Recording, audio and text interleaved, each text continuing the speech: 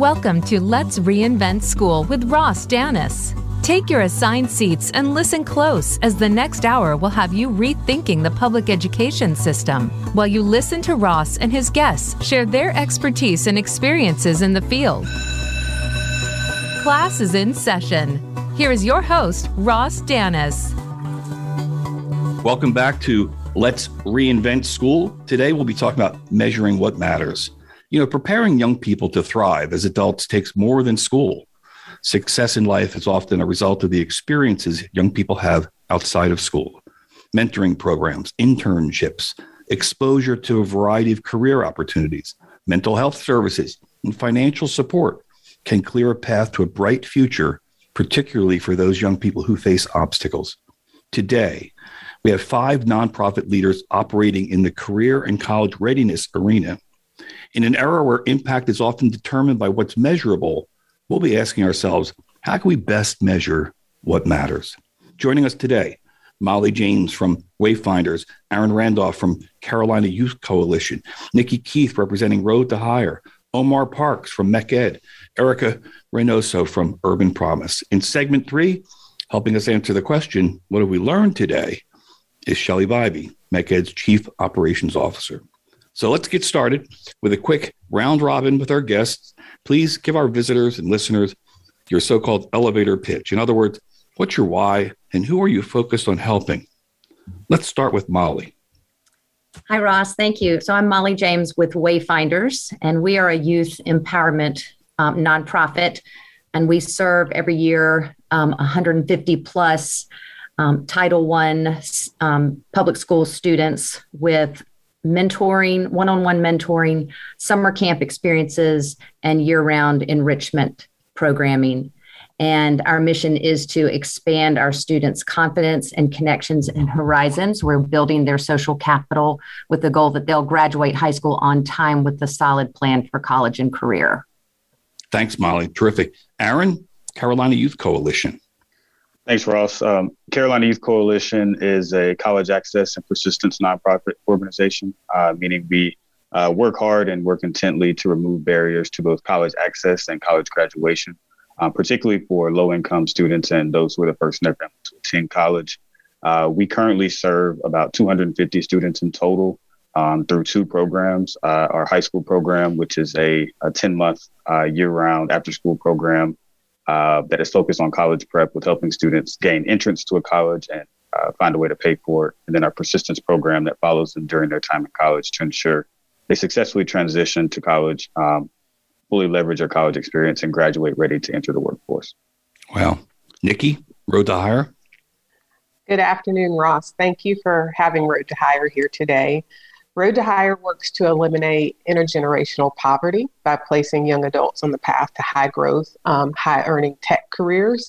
And so the how focuses on supporting young adults in Title I high schools. Our team teaches classes on post high school prep and identifying what's next. We support first generation college students with scholarships and support to make sure they get to and through college debt-free. And we also support aspiring young professionals via tech apprenticeships. So essentially, Road to Hire has 3 entry points on the path to economic justice. And you can tell just listening to the 3 of you that you've done this before. Just once or twice. Just once or twice. Omar, MECED.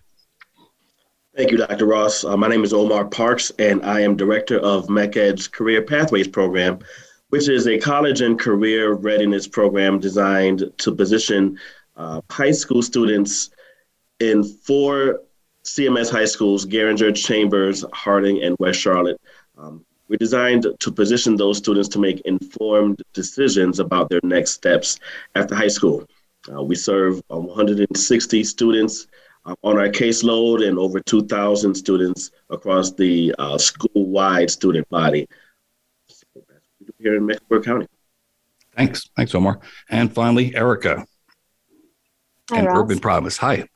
Urban Promise is a program nonprofit that serves 4 neighborhoods in Charlotte where we provide out-of-school programming to K-8 students. And what's unique about our program is that we hire high school students, or who we refer to as street leaders, to be the mentors and tutors to our younger students. But in the process, they receive the academic, spiritual, and college support to be able to attend college after high school. Terrific. Well, thank you all for your good work.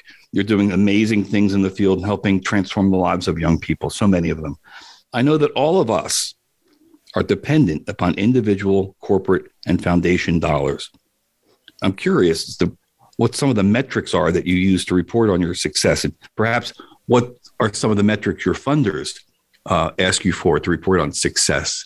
And I'd like to start with Carolina Youth Coalition. Aaron, how do you measure impact? Awesome. We kind of have two pillars of impact. So there's our college access performance measures. So we're looking at the percent of students who enroll in post-secondary education, and more specifically, how are we working to eliminate crippling amounts of student loans for those debts? Or for those students. So for those students who are enrolling in 2-year, 4-year, how much loans are they taking out? How many are going debt-free completely? And then on the persistence side, we're tracking everything from freshman college retention rates to graduation rates. And as we get older as an organization, we hope to be able to track employment after college as well. Yeah.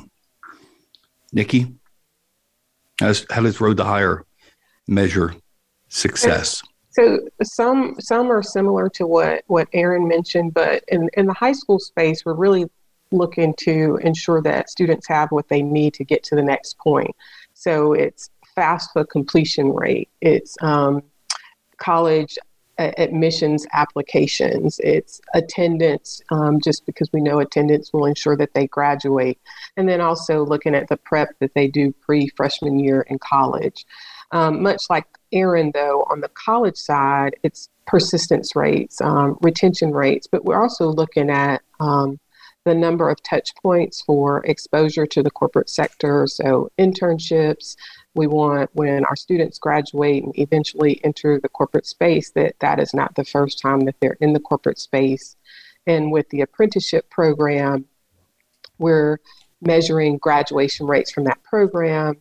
Once they're placed with an employer partner, we're looking at that 1-year attrition, where it's our hope that most of our students or graduates will stay with that employer partner more than 1 year, and most do, but that's an important point. We also look at promotion rates to see how they're doing. And as they're able to share, sometimes we also look at quality of life metrics. So salary, continuing education, home purchases, et cetera. Fantastic. And Molly? Yes, we track entry into 9th grade, whether that is on time. And we are relatively new to the high school space, but we are now a couple years into tracking on-time high school graduation. And then our program starts in the 4th grade. And so we have a long-term relationship with our students. So we're checking things like growth in self-esteem, their sense of belonging. They're learning new skills when they are participating in our programs, their goal-setting skills, things like that. Yeah, just a follow-up question. I'm just so curious, how do you measure self-esteem? Yeah, it's a tough one. We ask parents to talk about their child's self-esteem, what they see. And then we also, since we are one part of our program is a summer camp program, we also ask the camp counselors about what they witness as far as the student's self-esteem. And we can see how that changes over time in our program. Interesting. So interesting. And Erica from Urban Promise?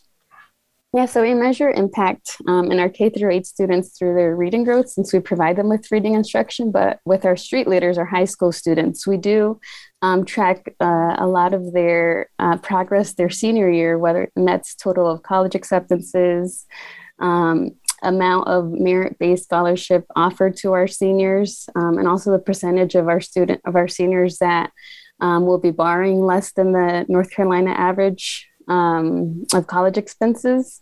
And at Urban Promise, we do have the 20-year journey. So our hope is to walk alongside our students from kindergarten through young adulthood. And so in the future, we hope to be able to capture how the data at their younger stage reflected through high school and young adulthood. I'm curious as to how you plan to gather that data once they leave school. Yeah, so we actually, this past year, we were able to start our alumni program. So we're still in year one, and we're still learning and understanding how we're tracking that. But we did just begin our alumni program where we have somebody on staff dedicated to track the progress for our alumni. I see. Interesting. And finally, Omar Parks from MECAD. Sure. So we track success at a few different points during a student's participation in the program. While they're actively participating, we try to capture how many work-based learning opportunities they're actually engaged in. How many, is there a diverse offering of activities that they're participating in? And then once they start tracking towards graduating high school, we make sure that they're on track. Success is measured by their enrollment in one of a few areas, including are they employed gainfully after graduation, or are they in the military, are they in college, or are they in some sort of occupational skills program. And then after they have enrolled in one of those 4 areas, we track them for another 12 months after that, after they've been exited from the program, to make sure that they are persistent and still tracking towards the goals that they had in place, either while they were exiting from the program or if they've established new goals, to make sure that they are progress towards it. I see. So question to the group, because I know that all of us are funded through foundations and private dollars. Do funders ever support you in terms of gathering that data? Provide additional support to hire somebody to gather that data, or to subcontract it out? And this is just open to anyone who would like to respond. Hi, Ross. This is Nikki. I'm happy to jump in. Right now, Road to Hire is young on our journey, so no. It's an easy answer. We don't have any funders that are supporting us, but we do have one equitable foundation that has convened a group of us to kind of start that conversation on how we would do this from a collaborative approach. But as it stands, we don't have specific funding to capture the data. Right. And just to put a plug in for Equitable Financial, how forward thinking on their part to bring all 5 of these organizations, including MECAD, together to say, maybe we could work together on some form of metrics or some support to help you not just gather the data, but use it to inform your practice. So good for them. And most of us struggle with not just gathering it, but as I mentioned, using it to inform practice, because of all of the interventions we might do, it'd be so interesting to find out maybe these 3 are the ones that are making the biggest difference. Let's do more of that. Let's do less of this. I will say that because of federal responsibilities, that we do a lot of numbers tracking in our organization. How many job shadows, how many internships, how many students went on a college tour. And I know that's important, but there are moments when we think, maybe it's more than just the numbers, and maybe there are other things we could assess that impact a child's life. That's why I was particularly intrigued when Molly talked about self-esteem and belonging. What kind of a life are you living? Are you happy with your life? Are you satisfied? Do you feel fulfilled? Are you socially responsible? Do you take care of yourself? Self-care is important. Are you persistent? Those are the kinds of things that are so elusive, but yet so important. So, we're going to, in a few minutes, we're going to dig deep into that. But once again, congratulations to Equitable Financial. Couldn't be here today, but in our 3rd segment, Shelley will be talking a little bit more about what they're planning to do. So, Road to Hire, you've been around for how long, Nikki?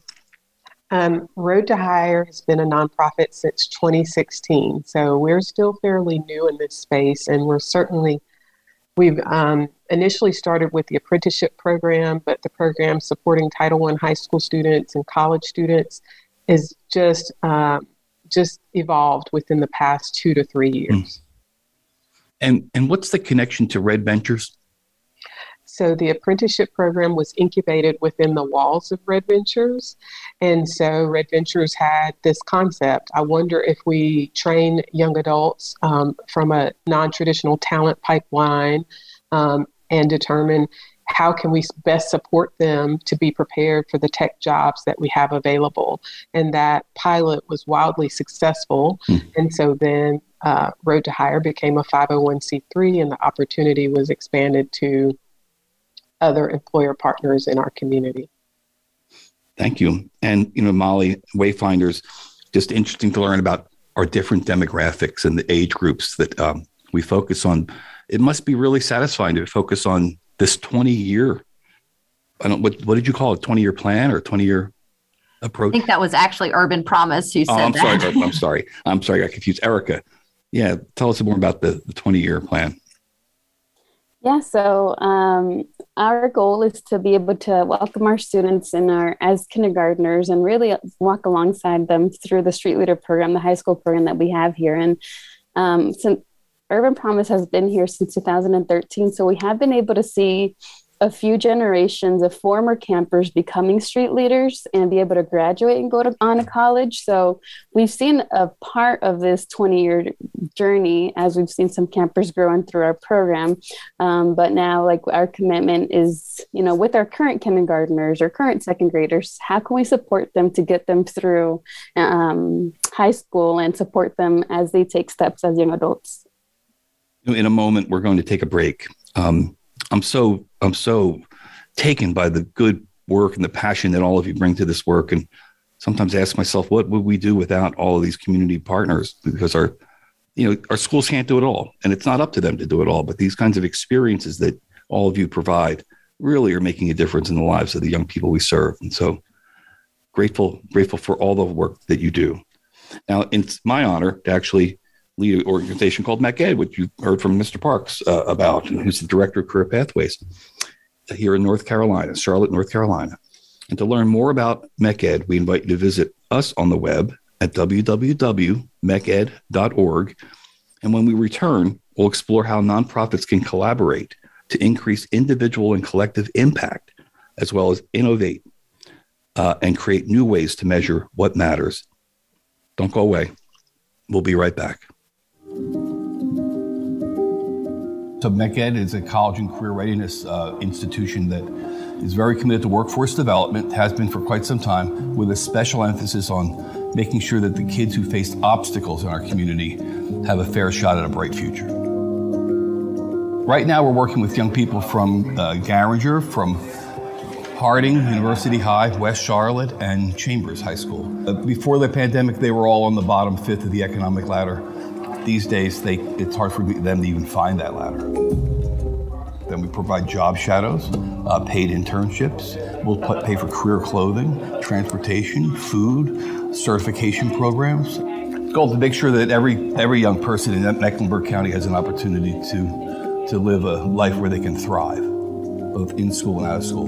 And we believe that doesn't happen just by being in school, that school isn't enough, that to be educated requires much more than school. Experiences matter.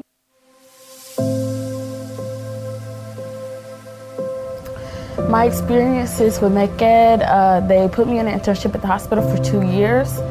I do think MECED is invested in me living my dream. They want the best for each and every one of their students. And it's like they won't go down without a fight. So MECED means opportunity, family, friendship. I am a healthcare tech at Atrium Health University in the Maternity Center. Career Pathways, we work with underserved high school students.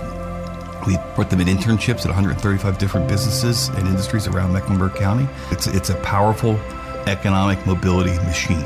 The experience with Career Pathways, it made me more determined. That's how I got my job at Atrium, because I volunteered for 4 years at the hospital. So it made me get connections, and they said, I'll give you a call.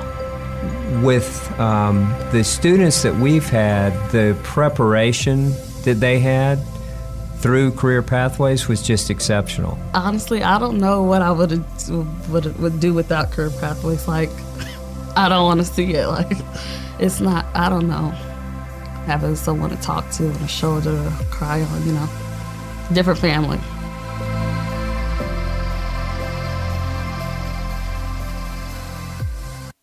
MECED's been around since 1991. We're here to serve young people in Mecklenburg County, and we're here to make sure that they have the experiences, the knowledge, the skills that they are going to need to thrive in life. Young people spend only 20% of their time in school.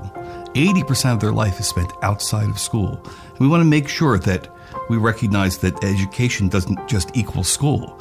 We learn in all different kinds of places in different ways. With after school, you're hitting on academics. You're hitting on the things that they might not have during regular school. So like you have visual art, dance, theater, coding. They still get to do with their friends at school, with people who are just like them. Some of them don't even know they could dance. They didn't know, some of them don't know that they can draw. So we try to bring those things out of them that they don't even know that they're capable of. But we've really enjoyed the support and appreciated the support from Charlotte Next and MECED, not just in financial assistance, but also just giving us assistance and support along the way to get the programs up and running. Not every student has the opportunity to experience and participate in school or out of school activities. They have so many demands on themselves. And MECED opens that door to those students. Every student is different, and what MECED does a fabulous job of is meeting that student where they are.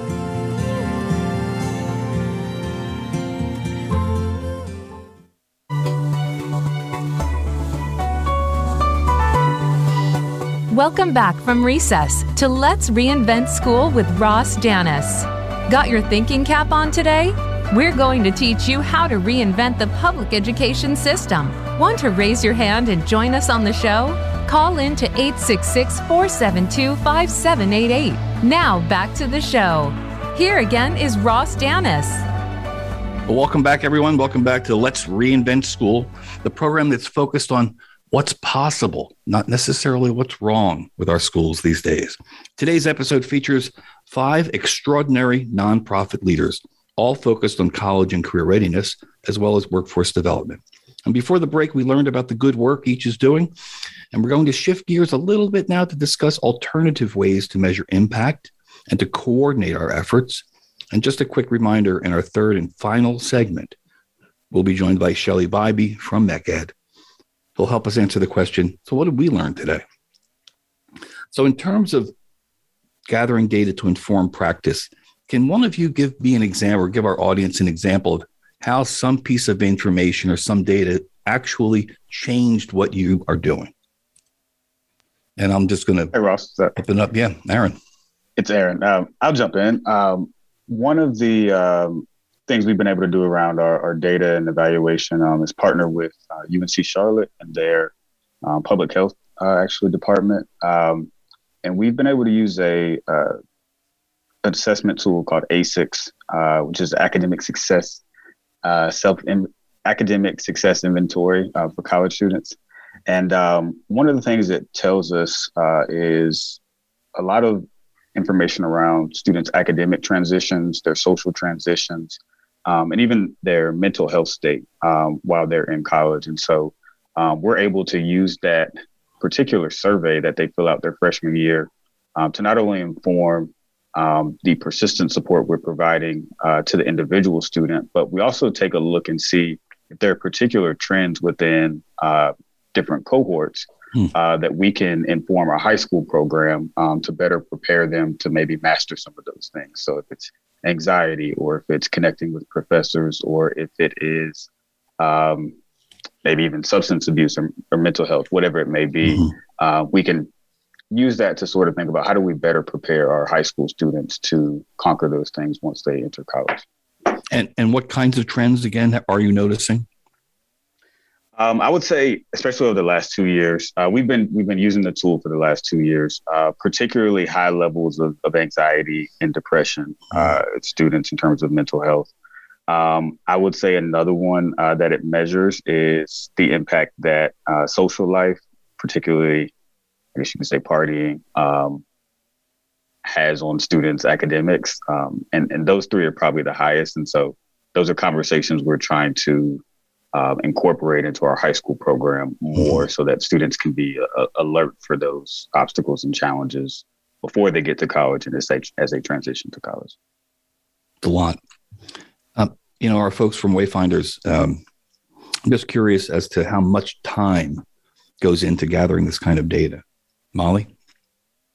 Yeah, it's always a struggle with a staff that is not as large as we wish it were to find the time for this work. But we do have a consultant that we work with, and we do surveys annually for our scholars and their parents and camp counselors and our mentors. And we get academic data from the school system throughout the year. And then annually, we have our consultant take that data and process it for us and create an annual report. So it's once a year we're focused on that in particular, but it's something that it's great to have all of this data. It's harder to find the time to take it and translate it into what do we need to do differently or better. Yeah, I totally understand. You're right. It could be up on the wall on your whiteboard, but how does that translate into what you're going to do tomorrow? Yeah, that takes some time. Erica, how about at Urban Promise? How much time goes into collecting, gathering data? Yeah, I think it's naturally integrated into the roles that we have at our organization. So, for instance, the younger students are for the literacy piece that's naturally integrated into reading classes. And with our high school students, as our seniors are applying, our street leader directors, who's the person on staff at each site who supports our street leaders, they're tracking that through the different documents and databases that we have access to. So it's really just a matter of like maintaining that data as we go, as we learn of acceptances and financial aid, plugging it into Excel sheets. So I think it happens naturally through how we serve our students. However, we are starting this year, we started using an online database to just generate the data and collect it, I think, a bit with higher efficiency, I would say, for us. Mm-hmm. Here at MEC, thank you. Here at MEC Ed, there's an awful lot of data collection with NC Works. And, every time we have an interaction with one student, that has to be recorded. If we have 10 students participate in the program, that's 10 different entries around their caseload, on their caseloads. And then recently, and Omar, I'd like you to speak a little bit more about this. Recently, we started reporting out at our staff meeting about some of the numbers. Omar.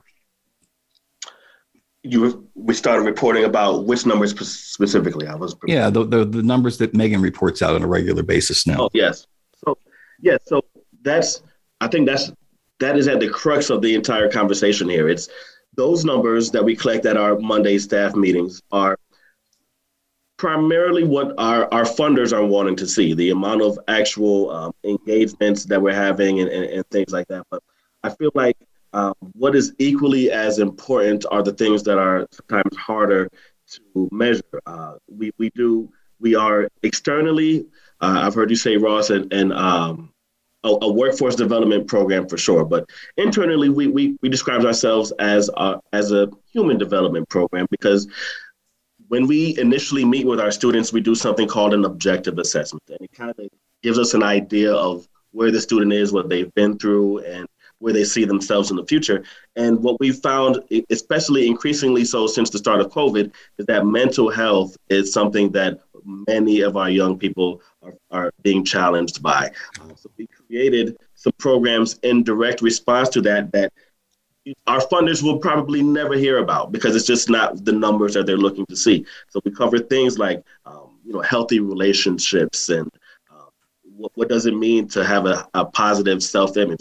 What is body positivity, and the kind of things that ultimately do lead themselves to helping young people become more employable, because you have to be able to tackle those things before you can talk about how do you present yourself appropriately at an interview, and how do you, what's effective communication, things like that. So we capture all of those.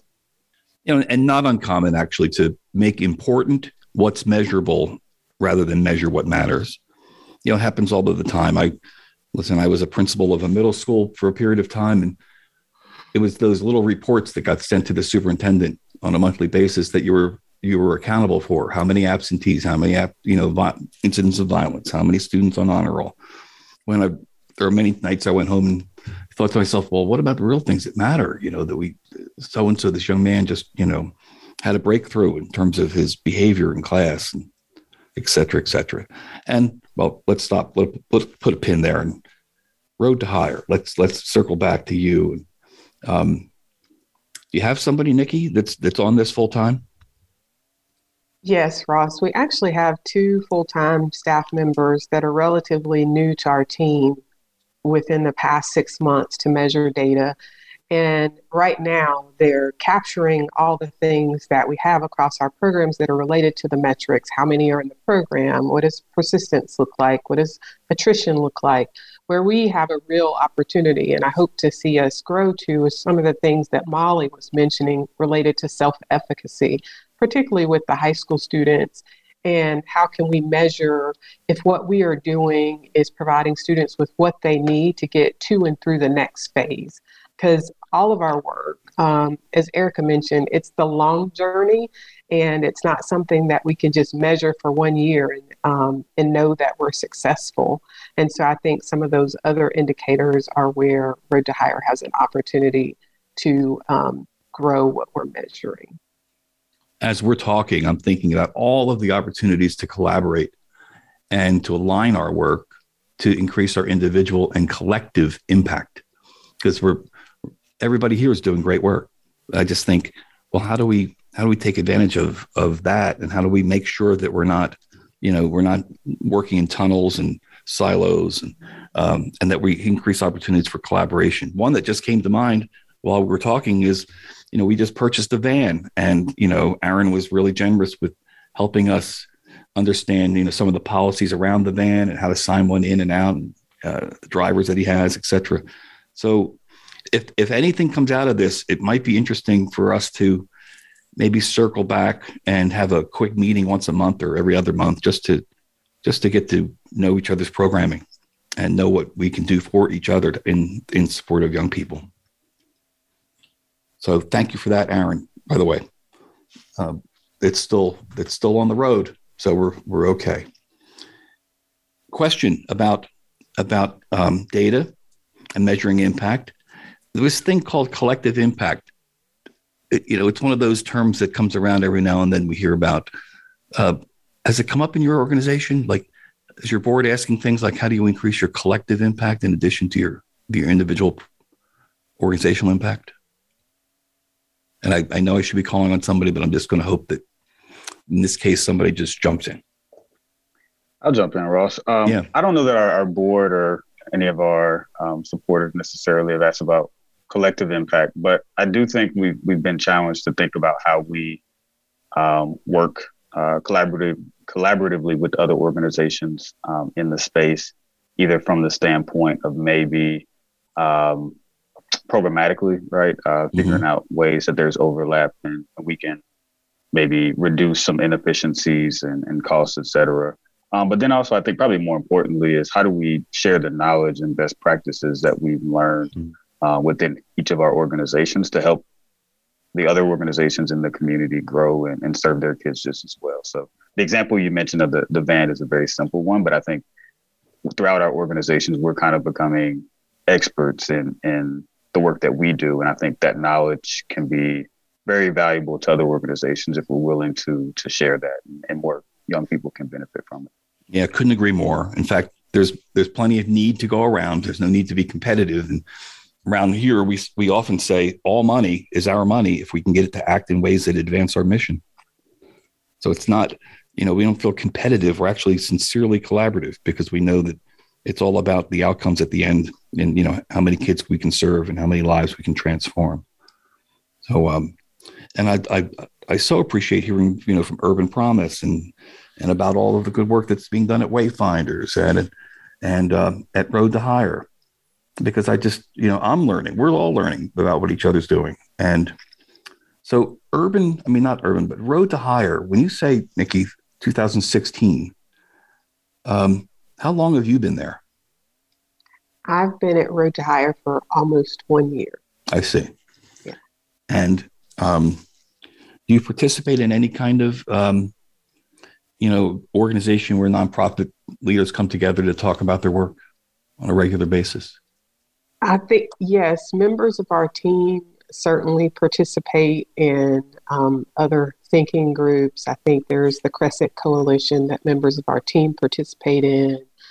I'm participating in a Black Social Capital Leadership Initiative, and I'm sure there are probably others that I'm missing.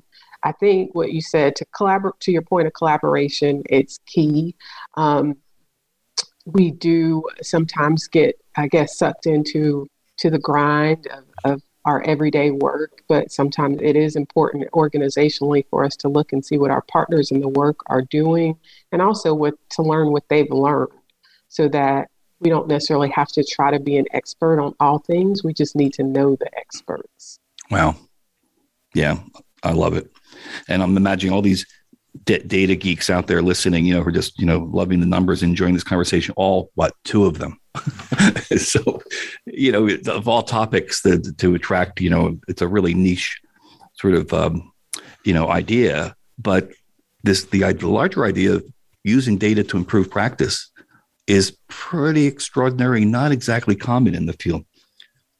So thank you all once again. And thank you all for all of the good work you do every day and your organizations do. We're about to take a quick break. And during that time, we're going to learn a little more about MECED, as well as encourage you to enter into your browsers, Wayfinders, Urban Promise, Carolina Youth Coalition, Road to Hire, because they're all wonderful organizations, and they might want you to participate in a program or volunteer or maybe even donate. So don't go away. When we return, we'll be joined by Shelley Bybee from MECED, who will be asking us the question, so what have we learned today? We'll see you on the other side. Don't go away. So MECED is a college and career readiness institution that is very committed to workforce development, has been for quite some time, with a special emphasis on making sure that the kids who face obstacles in our community have a fair shot at a bright future. Right now, we're working with young people from Garinger, from Harding, University High, West Charlotte, and Chambers High School. Before the pandemic, they were all on the bottom fifth of the economic ladder. These days, it's hard for them to even find that ladder. Then we provide job shadows, paid internships. We'll pay for career clothing, transportation, food, certification programs. The goal is to make sure that every young person in Mecklenburg County has an opportunity to live a life where they can thrive, both in school and out of school. And we believe that doesn't happen just by being in school, that school isn't enough, that to be educated requires much more than school. Experiences matter.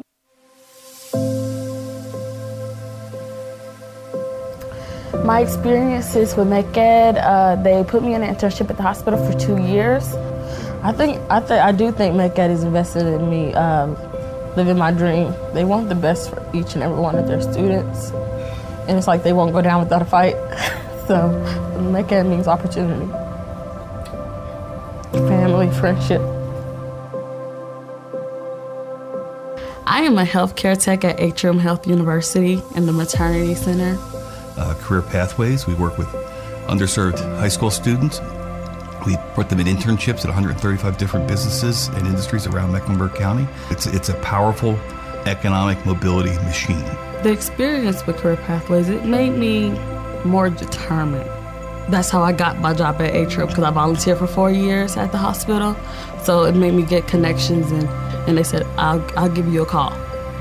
With the students that we've had, the preparation that they had through Career Pathways was just exceptional. Honestly, I don't know what I would do without Career Pathways. Like, I don't want to see it. Like, it's not, I don't know, having someone to talk to and a shoulder to cry on, different family.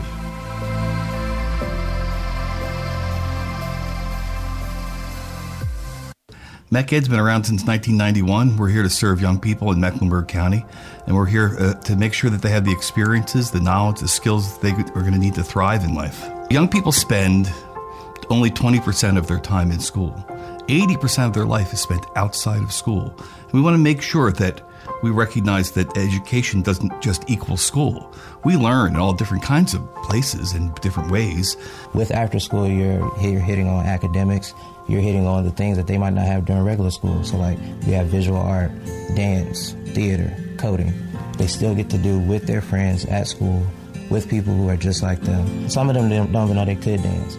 They didn't know, some of them don't know that they can draw.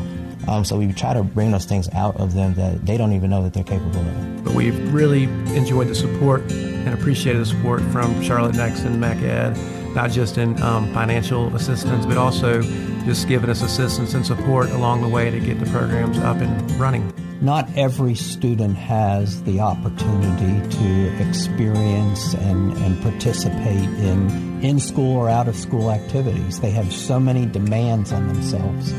And MECED opens that door to those students. Every student is different, and what MECED does a fabulous job of is meeting that student where they are.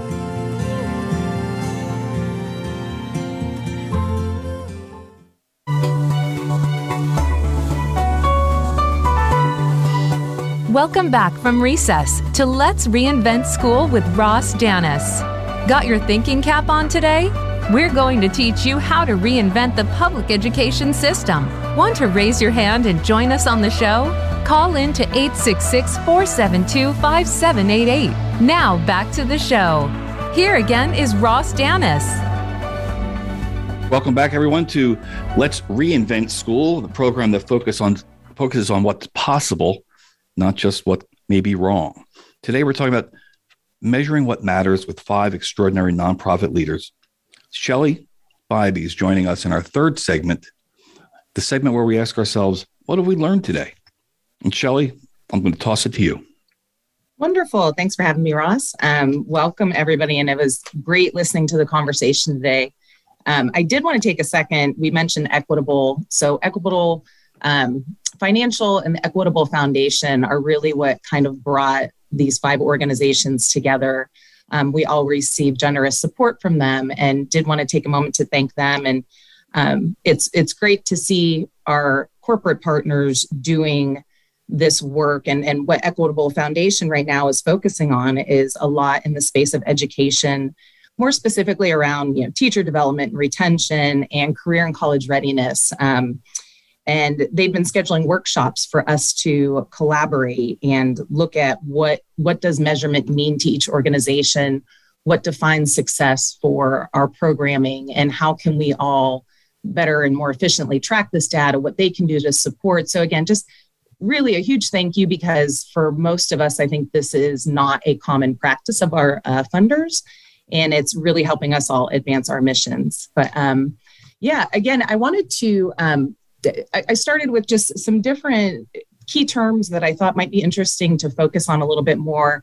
Maybe Molly, if we could start with you. What we talked about was social capital. And here in Charlotte, social capital became a really prominent concept in all of our conversations. But maybe for some people listening, they don't understand what that means. I'm wondering if you could provide a little bit of context around how you view social capital and what that is in your measurement. Sure. Thanks, Shelley. So social capital, I think about as the networks and connections that help us get ahead in life. And it's something that we focus on with the scholars in our program to make sure that throughout everything that we do, we are helping them build their social capital, build their networks and connections so that they can get ahead in life. And we do that partly by sending them to summer camp, partly by providing enrichment opportunities that help them get new experiences, but primarily through one-on-one mentoring. And so we ask our mentors to, it's really an exchange of value between the two. They are providing networks and connections for each other. And that's sort of the focus of our mentoring program. Fantastic. I like to joke. My very first summer job coming home from college was definitely because of my father's social capital. And it never clicked until more recently in my life when I started learning about the concept. So it's incredibly important for all of our students. Something else that I wanted to ask about, and Aaron, I'm going to kick this one over to you. Several groups have talked about persistence and how we are helping those we serve with persistence. And recently I had read an article, I think it was in the Hecklinger journal, but it talked about how we prepare these low-resourced students who may be high flyers so they have the ability to get into these prestigious universities, but the supports are not there to help them with the specific needs that they have.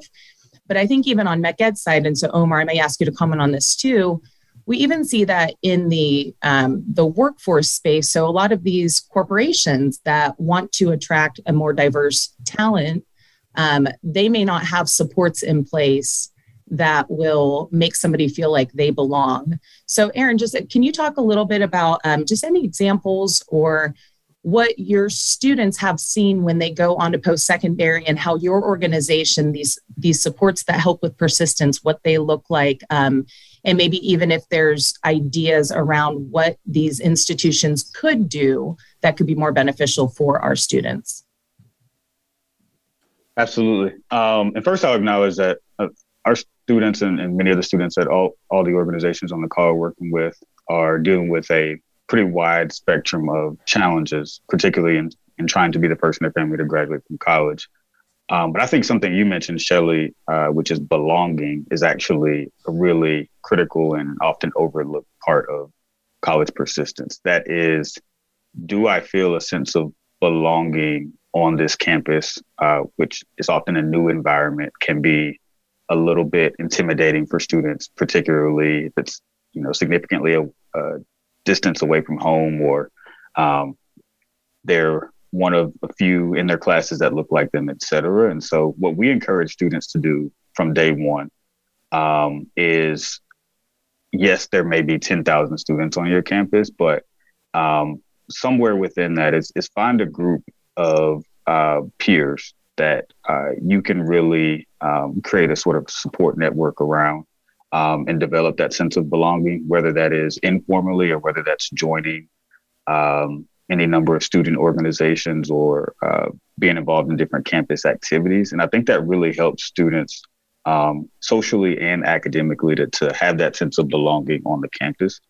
And so that's kind of the first step when we're talking to students about that transition is how do I sort of make myself a part of this campus and also put myself in a position to take advantage of all of the resources that my campus has to offer. I think, to your point earlier, that a lot of colleges have made some strides toward putting supports in place for under-resourced students who are entering their campus.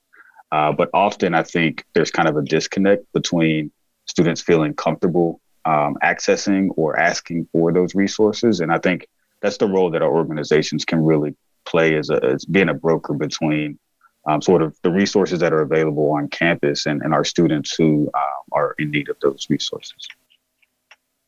Yeah, that's a great point where we can all step in. Maybe Erica or Omar, real quickly, what are some examples? Anything? I know we've had a lot of great, we have, over 155 business partners that we can partner with to serve our students. Anything in particular you've seen being put in place or conversations you've had with any of these businesses to see that they're thinking about, how do you retain these employees and make them feel like they belong? Yeah, I think it's, when it comes to the sense of belonging, Aaron, you made a really good point about that. That is something that I don't want to say that I see the employers that we work with having a focus on that, but I will say that when we're, so we are a college and career readiness program. And me personally, I'm a big advocate for HBCU enrollment. And I always encourage our students to go where they are welcomed and celebrated and less towards where they're tolerated. And I feel like that is what I've seen when students do, choose that path. It does help address that concern of, being lost and not sure if they belong where they're headed. We have been able to have, we've been doing this for a while now, so we have students that are alumni of our program that are currently in schools, and we've been able to have them be levels of support for our first year students who are sometimes first time college goers and their families. So I think just a diverse offering of support, helping the student feel supported and welcomed, a part of, that's something that we have found to be key with helping our students transition to whatever their next steps are. Yep. On our whiteboards here at the office, it says, "We got you. We got you no matter what." And I believe that our young people over time begin to believe that because it's true. And having them belong even to this organization, to all of the nonprofits represented here, is providing that sense of belonging to, and it's so important to all of them, to all of us, right? Not just them. We benefit too. Nothing better, Omar, than to take a group of kids on a college tour and have the person walking backwards telling them about the school being one of our alumni. That's right. Yeah. So love to capture that. So any final words? I know Shelley had mentioned earlier, like, what gives you hope? Do we have anything that comes to mind that could inspire our listeners who've been listening to us talk about data for the past 40 minutes? Our young people are going to change the world. They are 100%. They are ready for what the world has for them, and they encourage me, and I'm sure everybody else on this call daily. They are a lot more than what they are, how they're represented on TV. Here. Yeah, it's tough to even watch the news these days, but you're right. They inspire us, all of us, every day. So we're quickly approaching the conclusion of today's program, believe it or not. And I want to thank each and every one of you, not only for your time today, but for the good work you're doing in our community.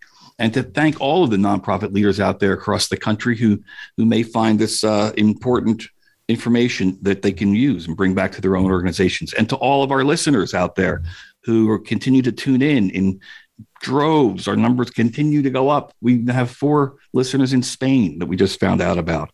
So next Thursday, we'll be focusing on teachers, principals, and superintendents who are considering leaving the profession. In fact, we have a teacher who's just about to leave, a principal who just left, and a superintendent who's retiring early. And we're going to ask them, what is it? What's going on? And what can we do to keep you in the classroom, keep you in the profession? So don't miss it. It's next Thursday between 1 and 2. And of course, you can always find this program within a few hours on the homepage, Let's Reinvent School, and within a couple of days and I've always wanted to say this, wherever you get your downloads. And so it'll be there. Thank you again to our listeners. Remember, we're not here to talk about what's wrong. We're here to talk about what's possible. Until next week, this is Ross Stannis. You've been listening to Let's Reinvent School. Onward.